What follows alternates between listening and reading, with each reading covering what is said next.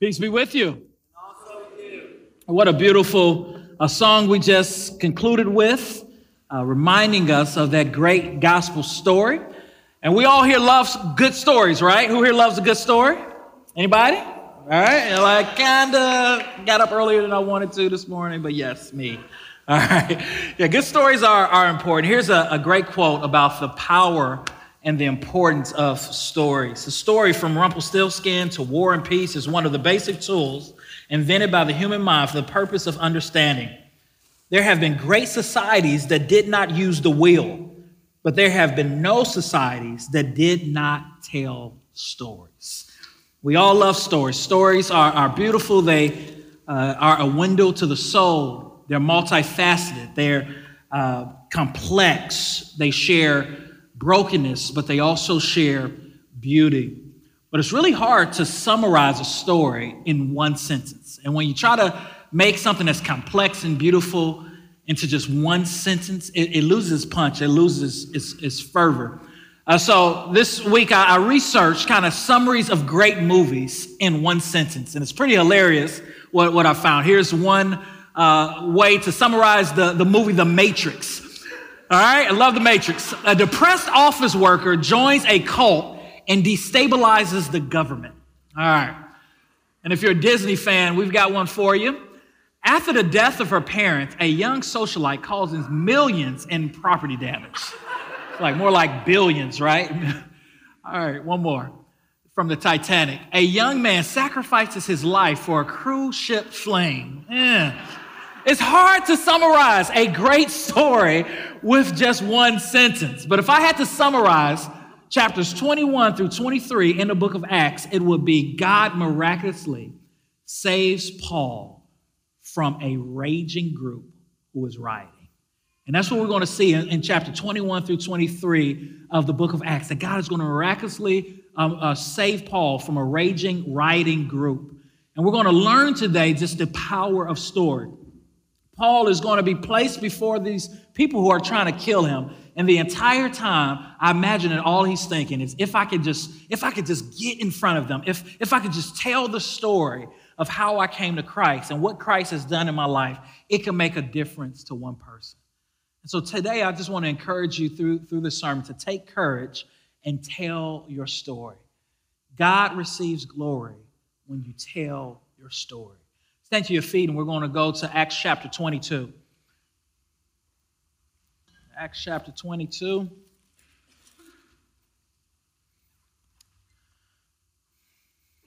Listen to the word of the Lord.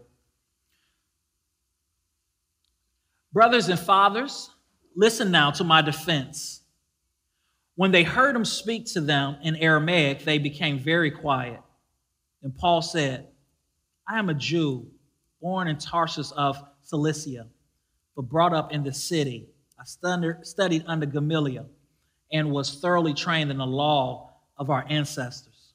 I was just as zealous for God as any of you are today. I persecuted the followers of this way to their death, arresting both men and women and throwing them into prison. As the high priest and all the council can themselves testify, I even obtained letters from them to their associates in Damascus, and went there to bring these people as prisoners to Jerusalem to be punished. About noon, as I came near Damascus, suddenly a bright light from heaven flashed around me. I fell to the ground and heard a voice say to me, Saul, Saul, why do you persecute me?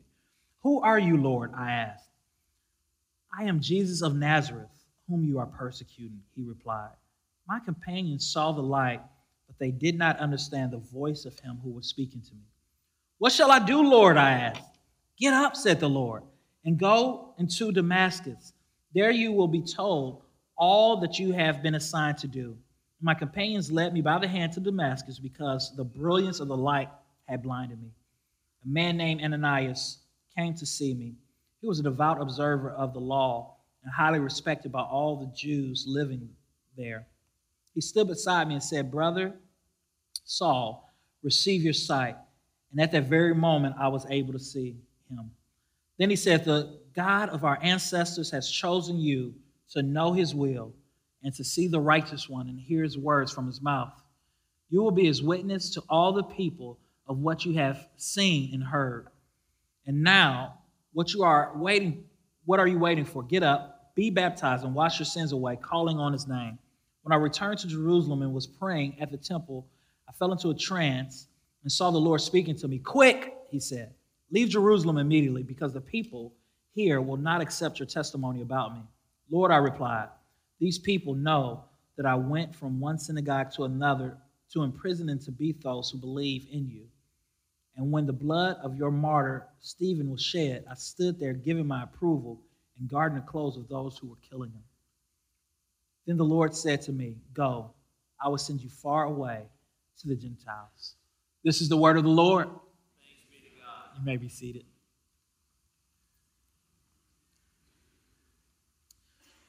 So last week we ended in Acts chapter 20. Pastor Jonah did a great job in just reminding us of the importance of friendship on mission, and how Paul, when he was leaving Ephesus, talked to the elders at Ephesus before departing, and how emotional that was, how big of a scene that was. Well, that was the case really wherever Paul went. Whenever Paul went and stayed a significant amount of time with people in a city, it was really hard for him to leave. And I believe that this is the case because Paul lived with a clear conscience, and he was full of faith, and he receives brothers and sisters in Christ with genuine love.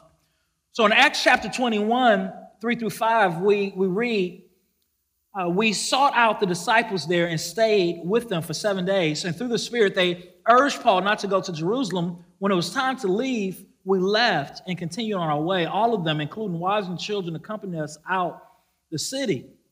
And there on the beach, we knelt to pray. So we see that the Apostle Paul is getting ready to leave. He set his mind on Jerusalem. He believes the Spirit is leading him to Jerusalem. And he has to say some more goodbyes.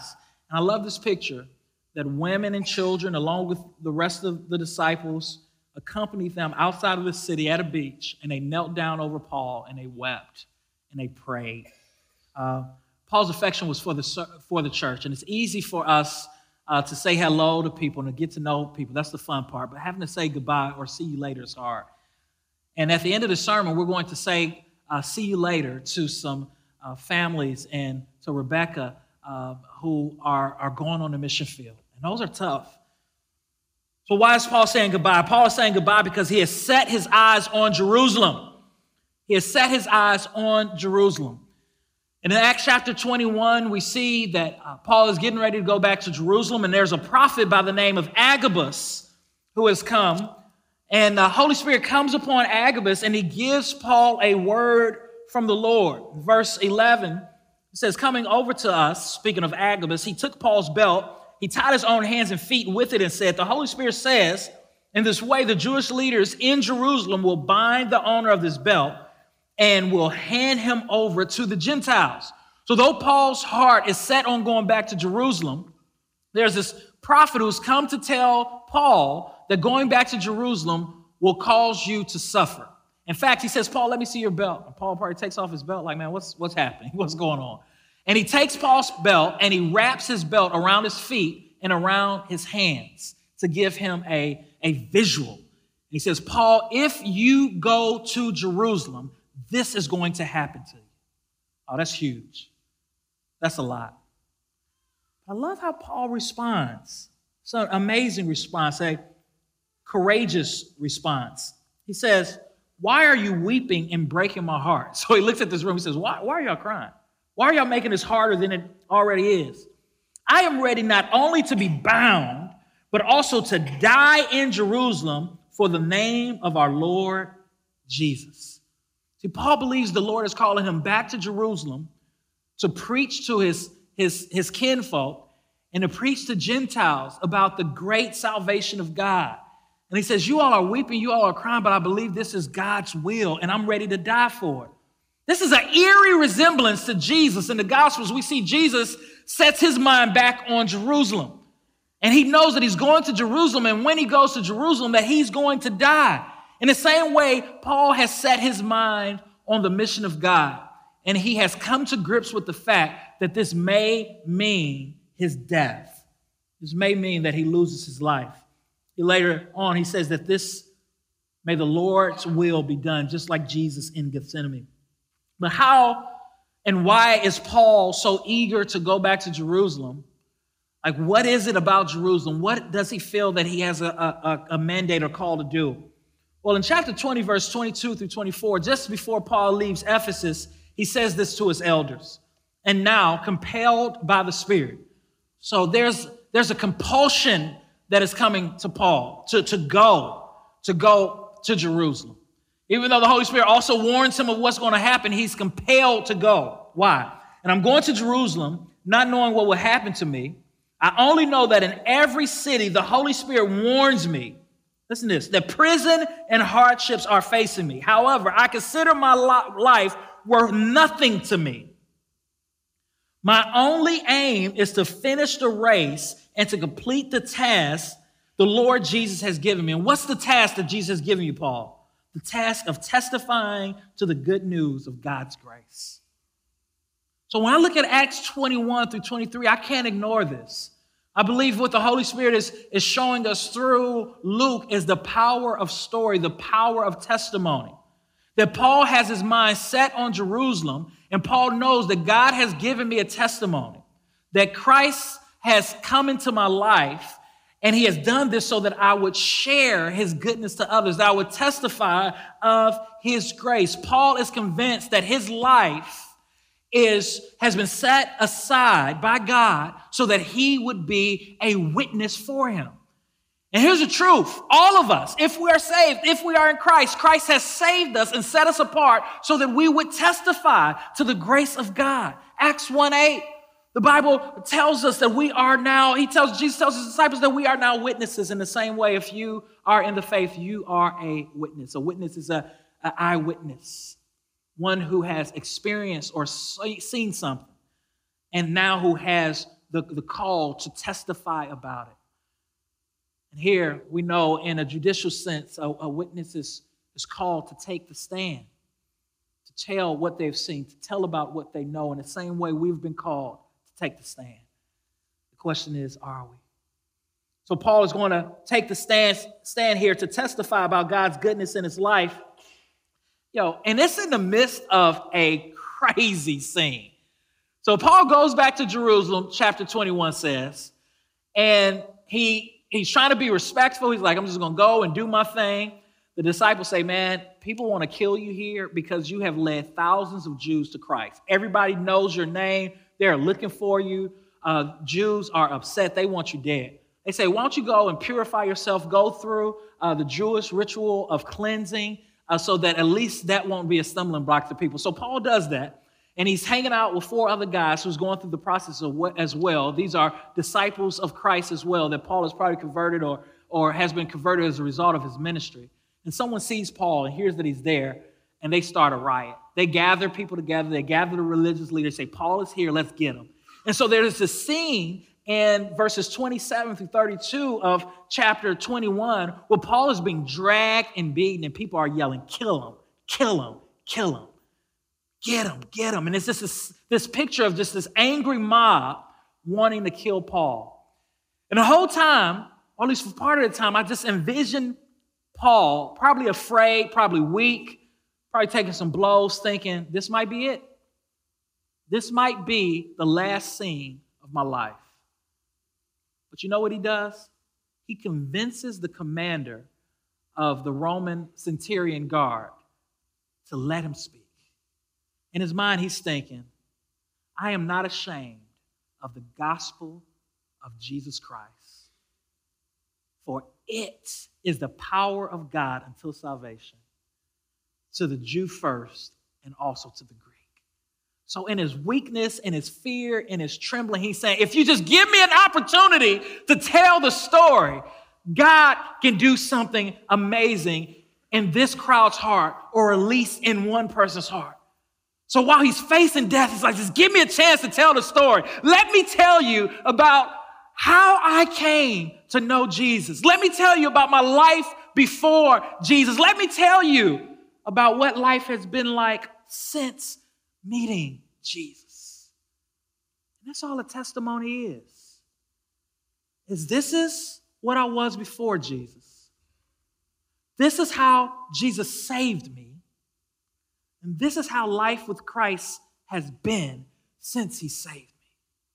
And that's what we see Paul doing here in Acts chapter 22. He's just going to tell this story. He starts off in verse 1, brothers and sisters, listen now to my defense. He speaks in Aramaic in order to get everyone's attention. And when they heard him speak to them in Aramaic, they became very quiet. They're like, wow, he actually is speaking our language. And Paul said to them, I am a Jew born in Tarsus of Cilicia, but brought up in this city. I studied under Gamaliel and was thoroughly trained in the law of our ancestors. I was just as zealous for God as any of you are today. I persecuted the followers of the way to their death, arresting both men and women and throwing them into prison. And as the high priest and all the council can themselves testify, I obtained letters from them to their associates in Damascus and went there to bring these people as prisoners to Jerusalem to be punished. So the first thing Paul says is like, listen, here is where I was before I met Christ. He says, I was just like you. And why is Paul sharing this? He's sharing this to identify with them, to remind them that he was one of them. And not only was he one of them, but he led their Jewish movement there in Jerusalem. This is powerful to remember. Sometimes when we share our testimony and we talk about where we were before Christ, we make it harder than it is. We try to convince people that we were cool, you know? Like, we try to convince people that we had it going on, like we were rock stars. I was cool before I met Jesus, right? I'm not cool now, but I used to be cool. I used to do what you did. I used to be right where you are. That's not the point of sharing your story. The point of sharing your story prayerfully is to connect with them and to be able to say, hey, I once was lost. I once was in darkness. Paul is saying, I once was really religious. And there's a difference between religion and relationship with Jesus. And that's what he moves to in verses 6 through 16. He talks about how he came to Christ. In 6 through 16, he tells the story about being on the road to Damascus, on his way to persecute Christians. When the text talks about the way, it's talking about Christianity. That was a nickname for Christianity because Jesus is the way to true life, the way to true humanity, the way to peace. And he says, I was persecuting the way when I got knocked off my high horse and I heard the voice of the Lord. And he asked me, why are you persecuting me? And Paul begins to tell the crowd this story about how he came to Jesus and how he lost sight. And then how Jesus led a man by the name of Ananias to him and how Ananias preached the good news to him and how he became a believer and was baptized. Paul shares, this is how I came to Jesus. This is important for us to remember that Jesus came and got us. We, in essence, didn't bring ourselves to Jesus. The picture of Paul's salvation is a picture of all of our salvation. Have you ever thought, why is it that I'm a Christian and not one of my siblings? Why is it that I'm a Christian and not one of my friends? I think back to growing up in Chicago, in the Chicagoland area. I think about my friends and how many of them are lost. Like, why am I saved and not them? Is it because I'm smarter? Is it because I actually read the Bible and understood it? Is it because I was just born with so much wisdom? No. The Bible says that no one can come to the Father but through the Spirit. The Holy Spirit has to soften our hearts and bring us to an end of ourselves. See, encountering grace is coming to an end of ourselves. It's coming to a place where we understand who we are, that we are sinners, totally depraved, that every part of us have been affected by the fall. There's this noetic effect that as a result, our emotions, our intellect, the way we reason is all affected by sin. And that the only way that we come to Christ is by Christ breaking through all of that and giving us a new heart and new desires to love him and to know him. Some of you aren't Christians today is because you haven't yet come to an end of yourself. You haven't yet come to a place where you understand who you are. When Paul came to Christ, he understood. He said, wait a minute. He told Timothy, I am the chief of all sinners. I'm the biggest sinner in the room. You may say, no, Paul, you're an apostle. You're great. Paul saying, no, I know me. I know my thoughts. I know my struggles. It is I who have sinned. I'm the one who crucified my Lord. Jesus tells us that in order to come to Christ, when the Lord draws us to himself, that it's a death. In John 12:24, verily, verily, Jesus said, I tell you, unless a kernel of wheat falls to the ground and dies, it remains only a single seed. But if it dies, it produces many seeds. In order for us to be fruitful in this life, we have to die first to ourselves. We have to come to an end of ourselves. If you're here today and you're not a Christian, it could be because you're just religious. You come to church religiously every Sunday. You may even read your Bible every Sunday, but you don't have a relationship with God. So religion says that I can be made right with God by being a good person.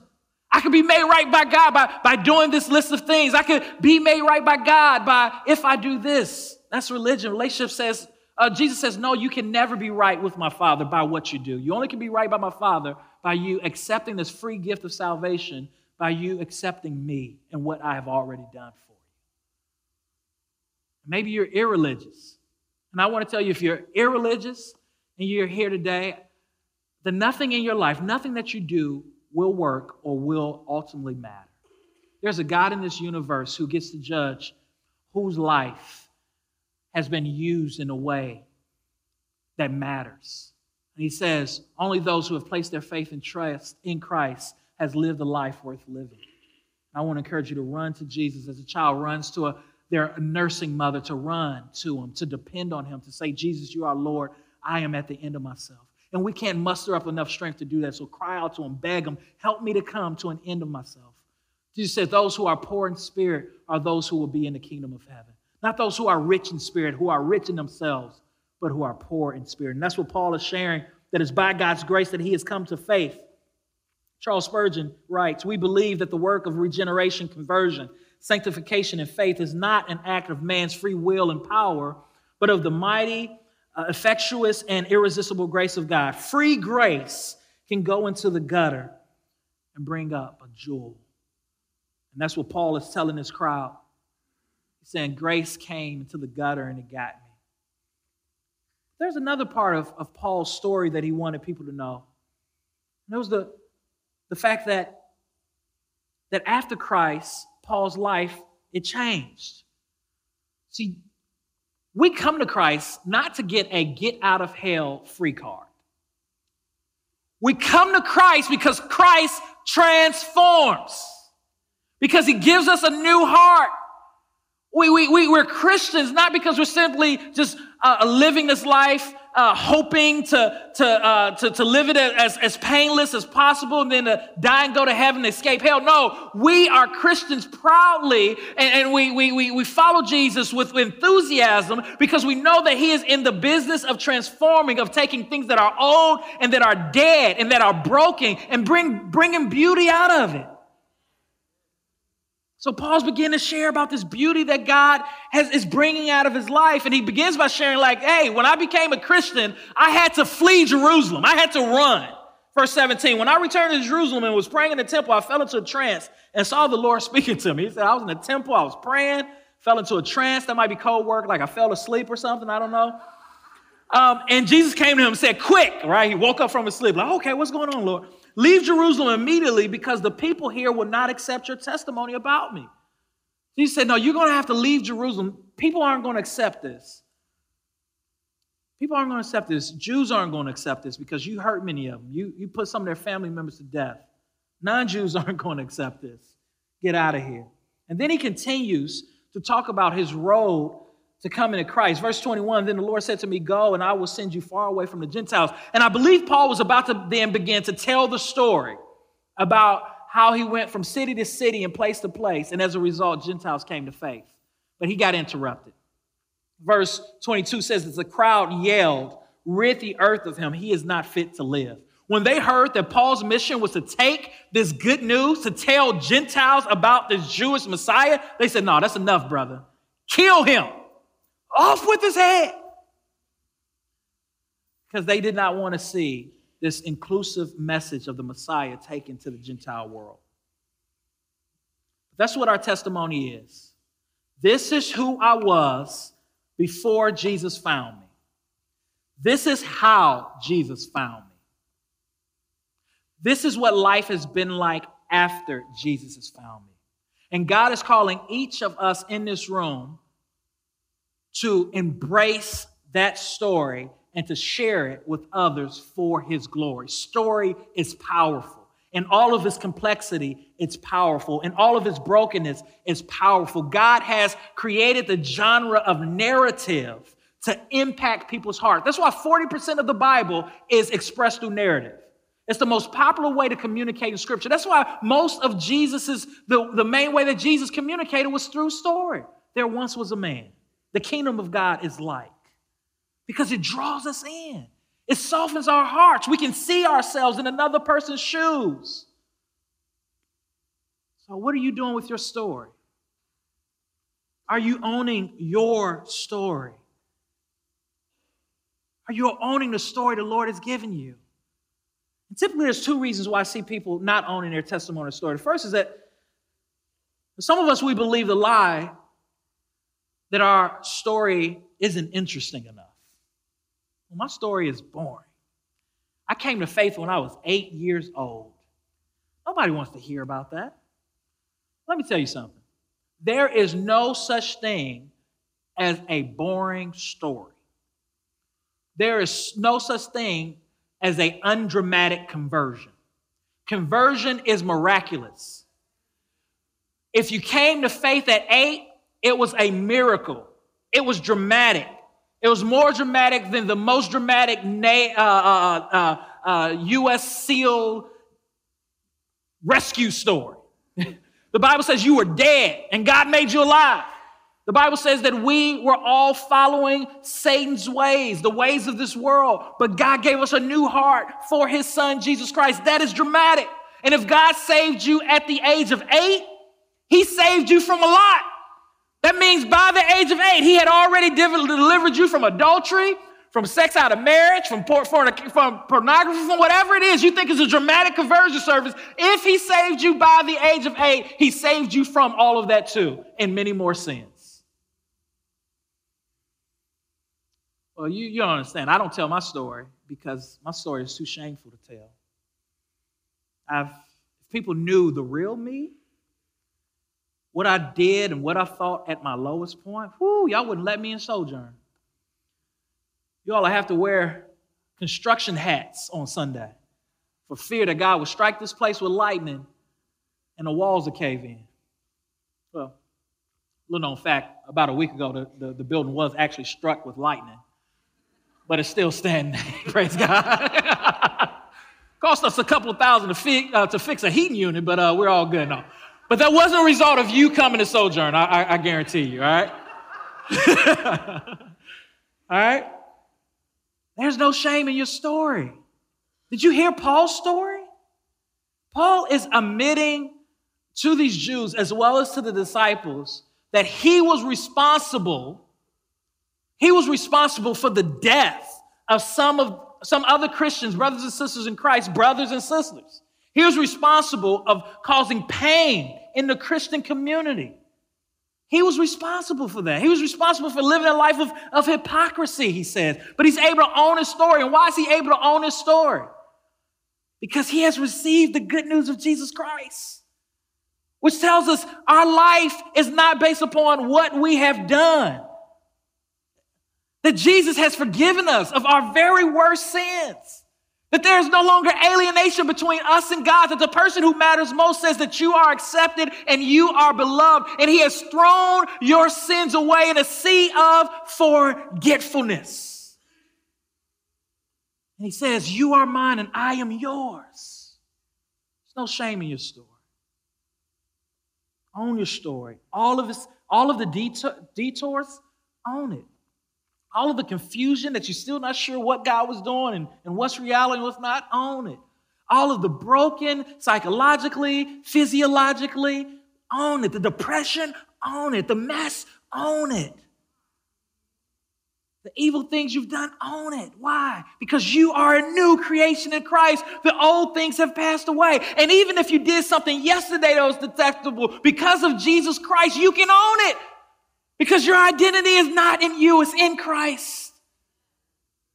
Own your story. Second, share your story with wisdom. This is fascinating. Right before Paul gives his testimony, he behaves in a very, very shrewd way. Well, you say, that's a bad thing, right? Well, no, Jesus tells us to be shrewd. He tells us to be wise. Matthew 10:16, I am sending you out like sheep among wolves. Therefore, be as shrewd as snakes and as innocent as doves. It's not very many Sundays that you're going to come into a church and hear a pastor say, be shrewd, but be shrewd. God is calling you to be wise, even with your testimony. There's areas of your testimony that for some audiences work well, and for other audiences you may not want to share. Talking to a 10-year-old, you may want to leave out some stuff you did in college, all right? You need to be shrewd. That's what Paul is going to do here. This commander is going to come to Paul, and he comes to Paul. Sorry, just thinking about, anyway. He comes to Paul. This image of someone overwhelming a 10-year-old trying to lead him to Christ, this commander comes to Paul and says, hey, Paul, aren't you this Egyptian that led 4,000 people into the wilderness? In other words, aren't you this Greek cult leader? Now, Paul speaks Greek. He says, do you speak Greek? But Paul doesn't address that. He says, I am a Jew from Tarshish, right? And why does he do that? He says, if I make this detour and start talking about me being a Roman citizen and all this other stuff, you may not let me, before this crowd, speak freely. But what he's doing is he's leaning into a part of his story. He's owning a part of his story so that he can have an opportunity to share the gospel. We see him doing the same thing in chapter 23 as he's before the Sanhedrin, which is the religious leaders of Jerusalem. The Pharisees believed in a bodily resurrection. The Sadducees did not believe in bodily resurrection. That's what I call the Sadducees. Sad, you see. Ha, ha, ha. All right. So Paul stands before them and shares, he starts his story off with the resurrection of Jesus Christ, which then causes them to go against each other. And to the Pharisees, it opens up their hearts where they're like, you know what, Paul? Take your time. Tell us what you believe. Paul's like, thank you. I will, right? But he's shrewd. And we must be shrewd. We must be wise when telling the story, not to overwhelm people, but sensitive to the Holy Spirit. Wendell Berry and Jaber Crow says this. Jaber says this, telling a story is like reaching into a granary full of wheat and drawing out a handful. There's always more to tell than can be told. Kind of like a sermon, isn't it? Always more to say. Okay, let me stop. Moving on. Third, we want to take courage. Take courage. The Apostle Paul is going to be confronted with Jesus in verse 11. The following night, the Lord stood near Paul and said, take courage. As you have testified about me in Jerusalem, so you must also testify in Rome. Now, Paul has just been beaten. He's probably discouraged. He's probably thinking back to Agabus and his illustration. He's probably confused. Like, Lord, did you really call me here to testify and to take this type of beating and to face this type of humiliation? And Jesus himself appears to Paul and says, Paul, take courage. 4 times in the Gospels does Jesus say, take courage or take heart. Every single time, it was when the disciples or someone he's engaging is in an absolute depleted situation. Once it was when they were on a sea and a windstorm came and they thought they were going to die. But here's another time. Another time is when Jesus comes to a paralytic, Matthew 9:2. He says, some men brought to him a paralytic lying on a mat. When Jesus saw their faith, he said to the paralytic, take heart, son, your sins are forgiven. Take heart, take courage. And that's what the Lord is telling each of us here today. Share your story for my glory. In order to do that, it requires courage. It requires courage. Courage is Holy Spirit-led risk-taking. It's putting yourself out there. It's being vulnerable. I believe that's why Paul was able to connect with so many people, is because he had come to an end of himself. It no longer was about him. He was willing to be vulnerable, willing to let people in order to impact them with the gospel of Jesus Christ. And for some of us, sharing our story is the hardest thing in the world because we don't want to be vulnerable. And the way we have courage is not by mustering up enough strength or not by giving us ourselves a self-help talk before sharing our faith or a tattoo that's going to remind us to take courage. It's by dying to the ground daily. It's by dying daily, like that seed that falls to the ground. It's by daily coming to the Lord with meekness and weakness and trembling every morning saying, Lord, here am I. Use me. Embolden me. Throughout the epistles, we see Paul constantly praying, and asking the church to pray that he would be a bold witness. Take courage. We're getting ready to send some missionaries out to really difficult places to do ministry. And that's our message to the congregation as we send them today, is take courage. Finally, there's some people here today who have never been baptized. If you are a person who has come to faith but you've never experienced baptism, I want to encourage you to experience baptism. And one, because it's a command, and it's the first command that a Christian ought to obey. Baptism is a public display of an inward transformation. It's us coming out and telling the world that Jesus Christ is Lord and that he died in our place. Perhaps you're from a religious tradition in which you were baptized as an infant or a child, and you think that somehow by practicing believer's baptism, that you are disrespecting your heritage or your family. I just want to encourage you, that's not the truth. The Bible tells us that baptism is a way to proclaim what Christ has done in your heart, and I want to encourage you to do so.